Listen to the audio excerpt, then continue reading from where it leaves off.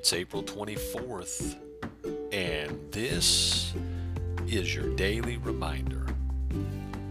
Someone once said, the person who says it cannot be done should not interrupt the person who is doing it.